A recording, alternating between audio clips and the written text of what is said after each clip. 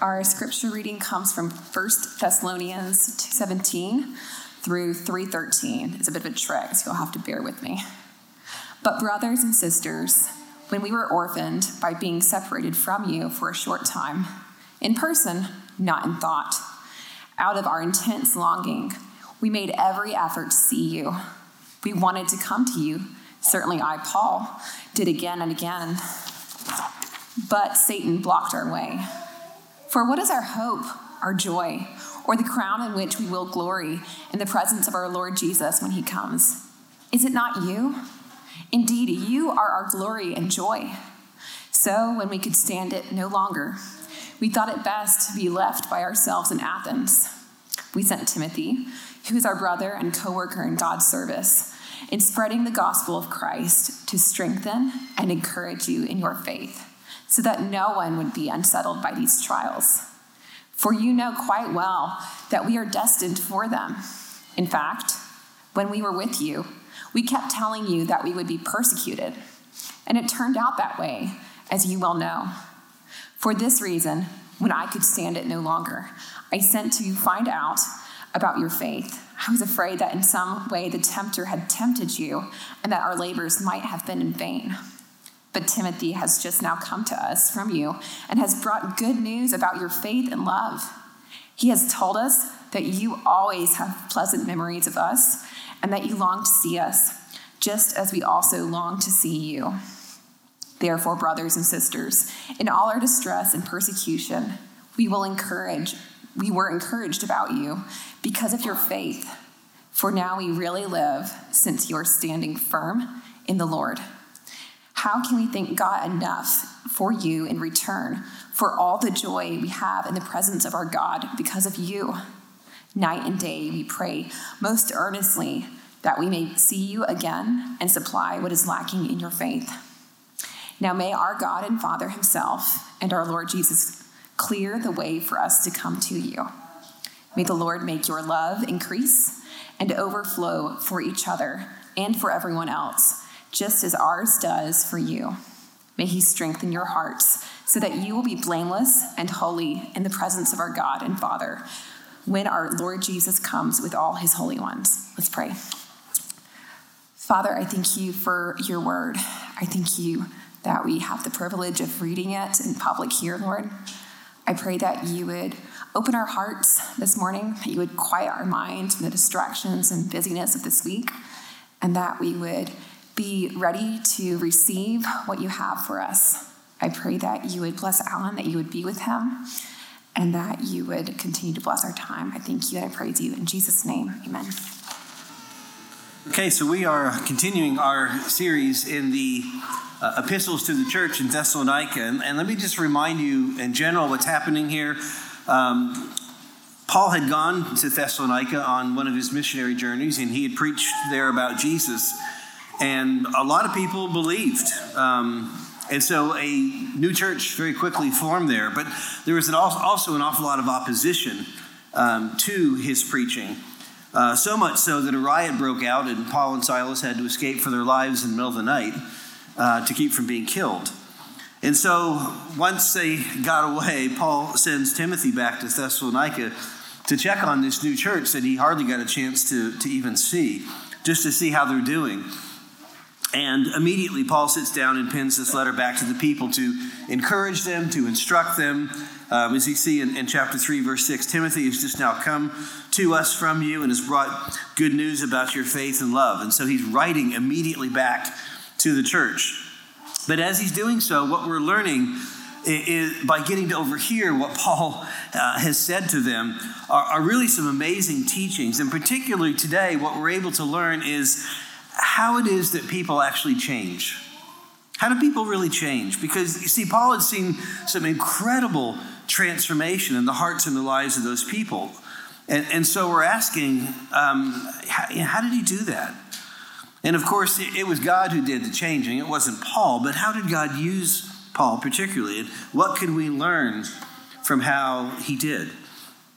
Now, listen, I think this is a very important subject for us to study together today because in our world, and particularly I think over the last decade, we've seen a huge shift in our culture from having leaders of great influence to now having power-hungry people wanting to use coercion and pressure to force their policies and their agendas on us.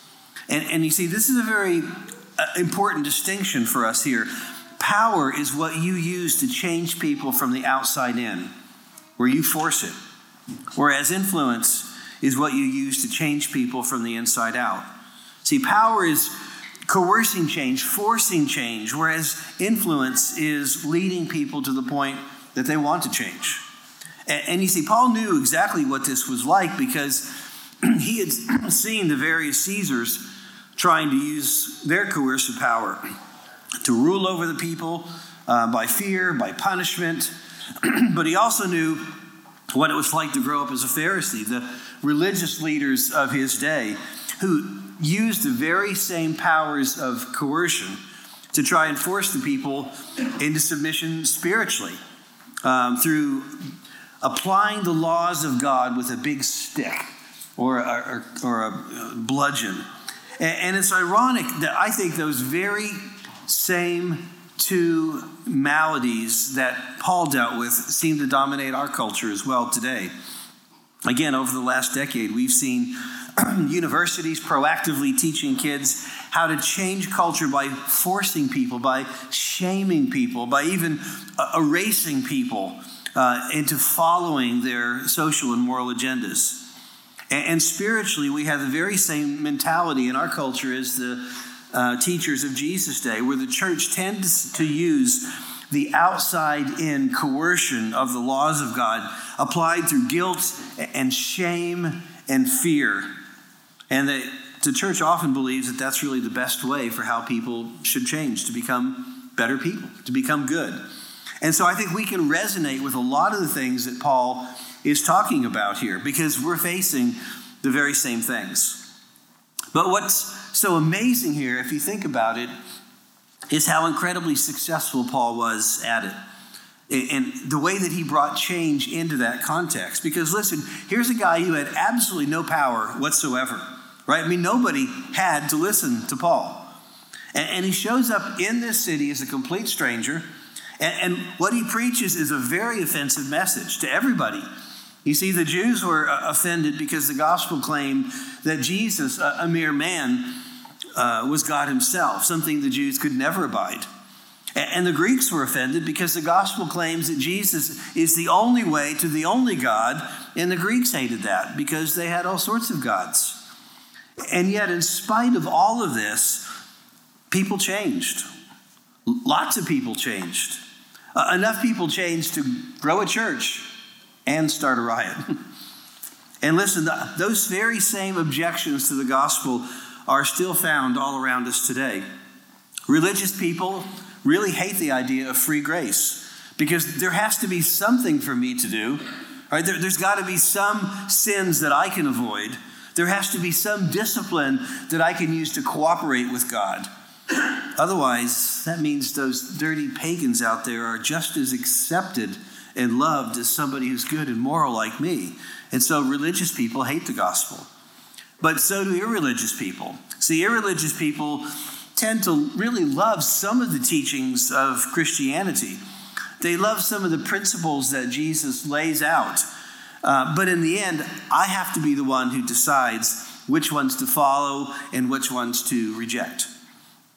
And see, modern irreligious people tend to look back on the events that happened in Thessalonica and they say, well, of course these people believed, right? They were primitive people. Of course they believed in God. They believed in all sorts of gods. They weren't educated like we are today because now we have science and now we know better. But listen, that whole objection just flies in the face of the facts here because the people didn't like it. In fact, they hated it enough that they caused a riot and threatened to kill Paul and Silas. So they didn't particularly cooperate very well. And yet, in spite of all that, many people believed. And they believed the message, again, from a man with no power, with no authority, who didn't have a very popular message, and yet lives were transformed. And so the question that we're asking is, why is it that Paul was so influential like that when others aren't? Listen, what we're asking is, how do you really change people? See, most of us have tried throughout our lives to change people. We certainly have tried with our kids, right? Usually reverting to power because I said so, right? That's the main reason we want our kids to obey. That's outside in, coercive power. We've tried it with our family members, often arguing about who's right. And we really aren't very good at it because we tend to always focus on outward behavior, the outside-in kind of change. We use power and coercion through manipulation and fear and shame rather than the beauty of influence. And of course, the religious models in our culture tend to preach the very same thing. So how does Paul do this? And how can we do this? So let's get into this. And the first thing I want you to see here is that Paul very clearly gave his heart away, and he let the people know it. He was so deeply invested in them that he said, my joy is bound up with your joy. He was so deeply and so personally invested in them that he said, I really can't be happy unless you guys are happy. He shared in their hurts. He shared in their pains. He shared in all of their joys.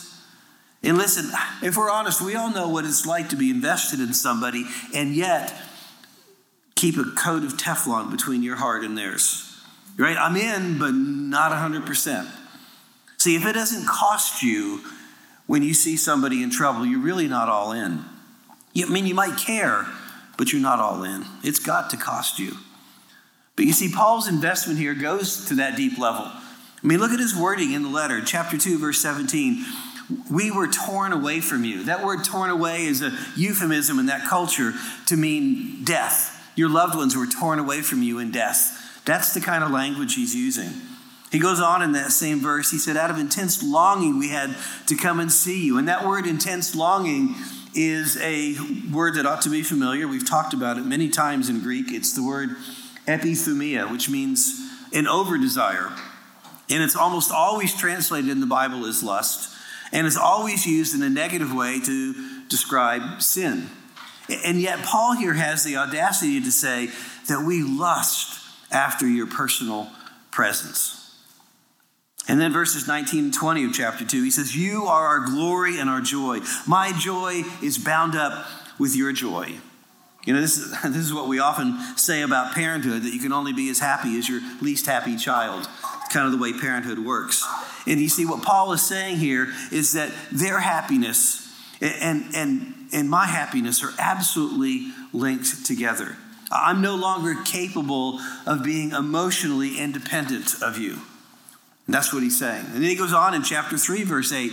He says, after Timothy returns and shares this report, he says, now we really live.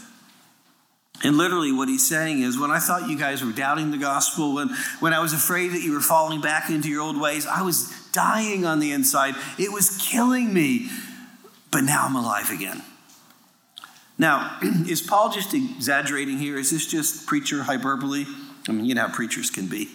And I think the only way that we can know that it was not and that it was really true is by looking at the results of his ministry, because lives were actually changed in ways that, frankly, most preachers never see. Tim Keller gives a great example of this in his recently published biography. It's been a great book to read. And he talks in here about the very first church that he pastored in rural southern Virginia. You can relate to that. Where this Yankee with tons of head knowledge and incredible smarts was preaching to a bunch of blue-collar, good old boy Southerners. And in that town, he ran across a fellow pastor by the name of Kennedy Smart. Now, I personally knew both Keller and Kennedy Smart. And Kennedy was probably the most gregarious, outgoing, emotionally invested person that I've ever met. And Tim tells a story about how he found himself one day at the hospital making his pastoral rounds. And he says this. He says, he's writing this biography. He says, when they bumped into each other visiting church members in the hospital, Keller observed how Kennedy Smart engaged with the staff and the patients. He knew the name of every person walking in and out of the hospital. He knew enough to ask specifics about each of their family members.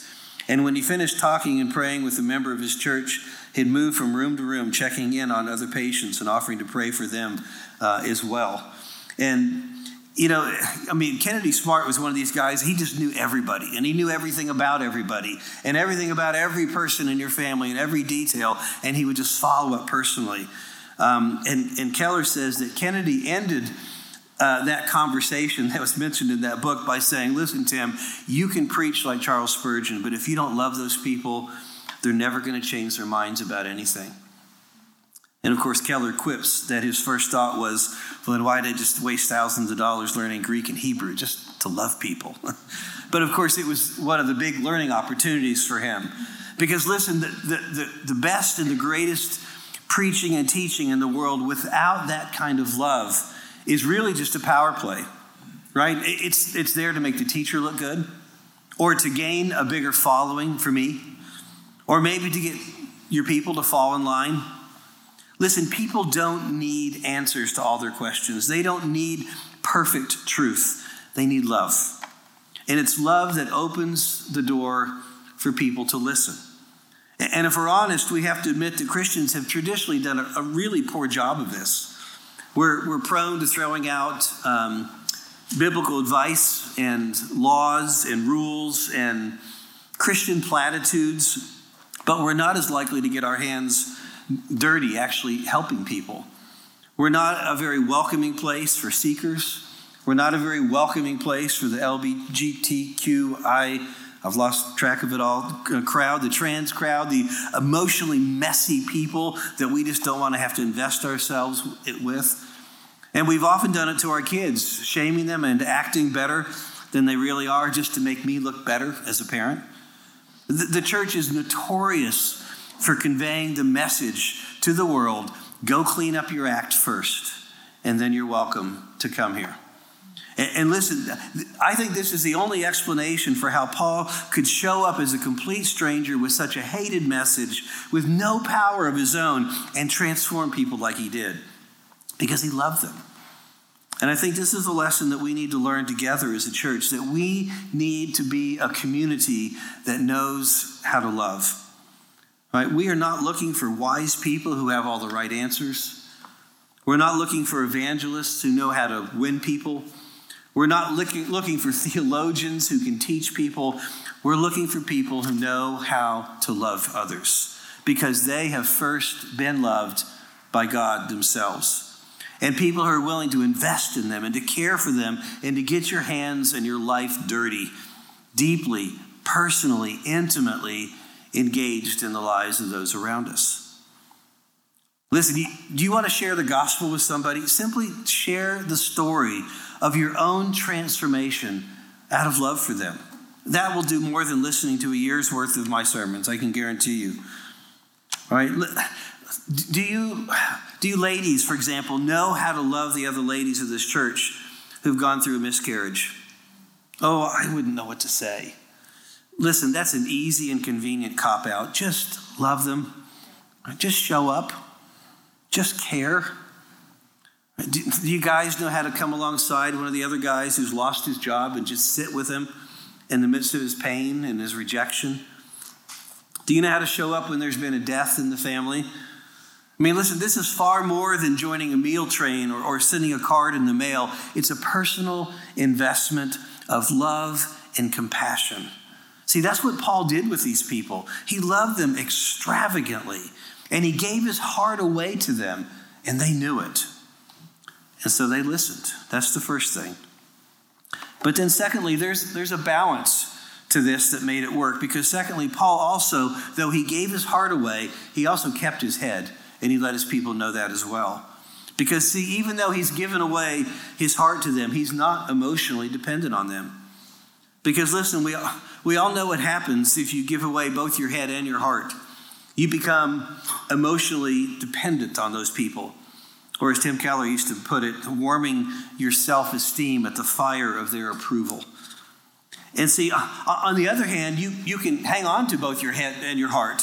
And you can become very emotionally aloof and independent. So it's not my problem, right? I'll pray for you, just go away. But you see, Paul here is neither.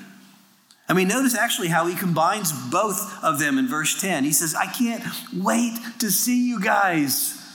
so that I can address your shortcomings. Isn't that great? Or listen to how Paul puts it later on in his second epistle, chapter 3, verse 10. He says, "For even when we were with you, we gave you this rule. The one who is unwilling to work shall not eat." Or in verse 12, "They are not busy, they're busybodies. Such people we command and urge in the Lord Jesus Christ to settle down and earn the food they eat." He goes on in verses 14 and 15, "Take special note of anyone who does not obey our instruction in this letter. Do not associate with them in order that they may feel ashamed. Yet do not regard them as an enemy, but warn them as you would a fellow believer." Listen, if you keep your head and your heart, there will not be any change in the people around you. You're saying, "Good luck. I'm praying for you. I wish you well. Now back to me and my life." And if you give away both your head and your heart, there's going to be no change in people either, because you will become emotionally dependent on them. And you can't call them out for any errors because you're more concerned about being liked than you are about actually helping them.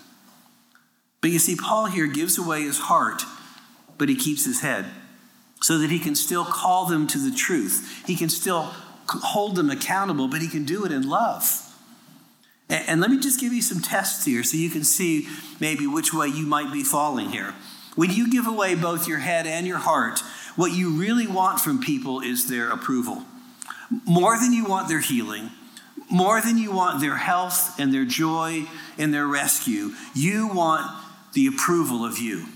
And so you're just using them, right? You just want their love, but you really don't want the person. And as a result, you won't give them any criticism, because you're afraid they might not like you if you do. "Oh, if I told them the truth, they just wouldn't like me," right? I'm more in love with myself than I am with them. That's what that means. Now, not only can you not give any criticism, you can't take any criticism as well, right? I can't take any criticism from other people because I don't want to feel bad about myself. See, Paul doesn't want them to be unhappy, but he's certainly willing to risk their unhappiness with him if it leads to their happiness. And you see, if we're honest, we're exactly the opposite. Most of us can bear other people being unhappy as long as they aren't unhappy with me. And so we often opt for the easier path of giving away both our head and our heart because it's just easier for us. It costs me less, even if it costs them by not getting the healing that they need. And then there's some tests on the other side. If you hang on to both your heart and your head, you'll tend to be a very judgmental person. People are messing up all around you, and your only thought is, what's wrong with them? Why can't they be more like me? But I want you to notice here that even though Paul gave his heart away and kept his head, he's still pretty harsh with his commands here. You don't work, you don't eat. That's pretty harsh. And as a result, I think one of the things that we need to learn here is that if you give your heart away and you keep your head with other people, you're still going to be accused of being judgmental, even if you're not, even if your motives are pure, because you're daring to step in and correct somebody, which, of course, in this day and age is something you're simply not allowed to do, right? Which, if you think about it, is ironic and hypocritical, because the modern person says it's wrong to judge other people.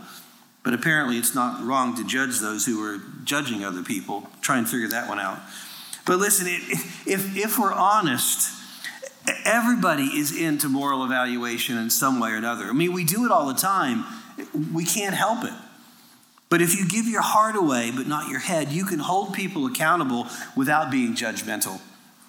See, Paul says here, I don't regard any of you as an enemy. I'm not above you somehow. Paul here tells us to warn our brother when we see them in sin. And again, in chapter 3 of 2 Thessalonians, he says, "Take special note of anyone who does not obey our instruction in this letter. Do not associate with them in order that they may feel ashamed. Yet do not regard them as an enemy, but warn them as you would a fellow believer." And when he talks about making them feel ashamed, he's saying, so they'll wake up. I want them to see how bad things are. Listen, do you criticize people out of love in order to win them back? Or do you criticize people in order to hurt them and push them away? Because listen, you can tell somebody the truth just to pay them back and not to wake them up. You can tell somebody the truth just because it makes you feel superior. I'm not like that. But you see, a judgmental person tells the truth always to push people away. A judgmental person typically goes beyond the truth and assigns motives to their actions. Because you see, that's how you know that person driving in front of you is a jerk. You know it because, it can't be because they're afraid. It can't be because they just had some tragedy and they're crying driving down the road. No, I know it's because they're a jerk. I'm assigning them motives. Whereas a people changer is somebody who tells the truth rather than to push people away, but is to draw them close. Because it's to redeem, it's not to punish. Gospel transformation comes when you are lovingly committed to another person, where you want their deepest joy and their deepest healing more than you want their comfort and their approval. See, you want what's best for them, even if they end up being mad at you, even if it risks being misunderstood, even if it makes the relationship kind of awkward for a while, because you love them more than you love yourself. That's what changes people. Because changing people from the inside out is the primary business of the gospel. And only those who have first received the unconditional love of God are freed up to be able to extend that same kind of unconditional love to others so that you can change hearts the way Paul did. Now, finally, I just want to ask, how can you do this? Is it even possible? Because sometimes it just feels like it's not. I can't love people that way. Well, this passage tells us it obviously is possible because Paul did it, right? And it changed the history of the world. So how can we do this? And the key, I think, comes in chapter 2, verse 19, where he says, "For what is our hope, our joy, or the crown in which we will glory in the presence of our Lord Jesus when he comes? Is it not you?" I think the key here is the crown. See, when you give away both your head and your heart, you're just trying to get the approval of other people. And your crown is being liked, being approved of, being popular, right? And when you hang on to both your heart and your head, you're just using people to feel superior to them as a way to validate yourself that I must be better than them. And so your crown is your moral superiority. But you see, Paul had a very different vision than either one of these, because he concludes by looking at those people and saying, you are our crown, you are our glory, you are our joy. Now, what is Paul telling us here when he talks about this crown? I think there's two things. There's first of all, I think a limited sense in which, how to put this, when people come to CityChurch and maybe they're evaluating, is this the kind of church that I want to invest myself in? Is this the kind of place that I want to call home? I mean, sure, they look up here, they listen to the message. What's this guy preaching? Sure, they're watching the worship, does it resonate with me? But more than anything else, and you need to know this, even more importantly, what people most are looking at is you. What kind of people are you? How well do you love? How invested are you to serve? Is this stuff really changing you? Or are you guys just like a lot of other churches that I've seen that know how to talk, but are just full of shallow, greedy, judgmental, superior bigots who like to play church on Sunday? See, you are the glory of this pastor. You see, every time we gather, you are answering the questions of the cynics and the guests. Why should I even listen to a thing this guy is saying if people don't reflect what I'm hearing? And listen, there's nothing that will kill a pastor faster than attenders who are indifferent to the message that is preached. Charles Spurgeon, in preaching on this passage, told this to his congregation. He said, "I live by your spiritual joy. I suffocate on your spiritual indifference. I choke to death on your spiritual misery. I am tied to you. I can't help it." And that is so true. More true than you will ever know. And essentially what Paul is addressing here is, why should anybody ever honor the message of the gospel if it's not being lived out by the people who hear it week in and week out? But there's also, I think, a more broad application of what Paul means here, because he's talking about relationships in general, not just the relationship of a pastor to his church. And what he's saying is, if you really want to change people, you've got to have this same vision for people that I'm telling you about here. That you are our crown in the presence of the Lord Jesus Christ. Now, the word presence here is the word in Greek that means parousia. The parousia was a technical term in the New Testament time that meant the coming of the Lord, the breaking into history of God himself. And there were two parousias. There was his first coming at Christmas, and then it talks about the parousia, when he comes and returns one day for a second time. And what Paul is saying here to these people in this church, he says, I cannot wait for the day that Jesus comes back. And we all stand before his presence in heaven, and you will be my crown. Now, what does he mean by that? I think it's actually summarized in our text in verse 13 of chapter 3, when he says, may he strengthen your hearts so that you will be blameless and holy in the presence of our God and Father when our Lord Jesus comes with all his holy ones. See, he cannot wait to see the blameless people that they will become when Jesus returns. And you see, Paul is just doing to these people what Jesus had already done to him.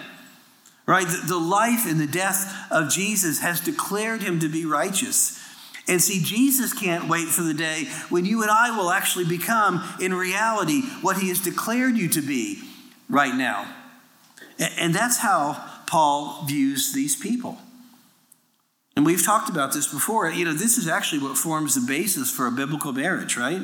It's not two people who are selfishly drawn to each other to fill each other's needs up, but it's having a vision for all the beauty that your spouse will be able to become one day in heaven, when all of your brokenness and all of your weakness and all of your sins are redeemed. And what you say to God is, I'm attracted to that, and I'm committed to work alongside you, God, to see that come to pass. That is a biblical marriage. But it's also a model for how we treat everybody in general. See, if all your Christianity is just nothing more than trying harder to be a better person, you're never going to invest in people like that. It's just too messy. It's too deep. It's too personal.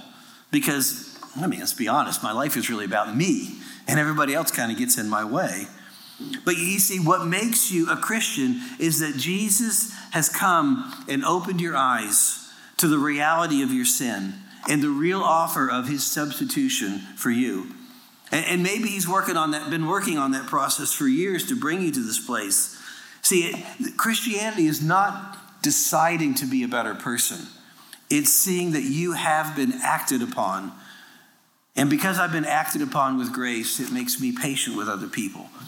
And because I've been acted upon with love and mercy, it gives me a deep love to see the very same rescue come to others that Jesus has brought to me. See, Jesus is far more than an example to follow. You know, Jesus didn't just write us a book and say, guys, here's the rules. Good luck. You're on your own. Do your best to follow them. No, he has come and he has lived the life that each one of us owe to God. And he dies the death that each one of us owes because of our rebellion. And he does all that for us in our place as our substitute.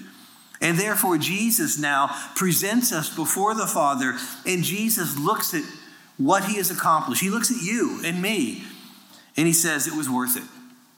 All right, the prophet Isaiah says, the result of his suffering he shall see and be satisfied. Jesus looks at you and he says, my infinite suffering was worth it if I can have you. Do you hear God saying that over you? Which means you are infinitely valuable to God. We are his inheritance. We are his wealth. We are his crown and his joy. And Paul is simply taking that vision of how God treats him and looks at him, and he's turning around, he's applying it to the people in this church. Because you see, a Christian is somebody who can look through the ugly, wormy caterpillar version of the broken you today and can see the beautiful butterfly that you will become. And then you get committed to investing in that person to see it come to pass. See, in chapter 3, verse 9, he says, how can we thank God enough for you in return for all the joy we have in the presence of our God because of you? See, Paul is most happy when he's thinking about and he's praying for these people. He gets so excited about what God is making them into. And you see, his goal isn't to feel better about himself because, all these people are listening to me. His goal is not to feel better about himself because all these people admire him. His goal is their healing. His goal is their ultimate happiness in Jesus. See, his goal is their glory. All the beauty that they will become one day in Jesus. And Paul is simply giving the other people here the very same thing that Jesus had first given to him. And he asked them to take this same vision and apply it on to other people. Chapter 3, verse 12, he says, may the Lord make your love and increase and an overflow for each other and for everyone else, just as ours does for you. See, Jesus came and gave this to me. I'm giving it to you. I'm asking you to go give it to one another. And that's how people change. You have to see how Jesus first loved you.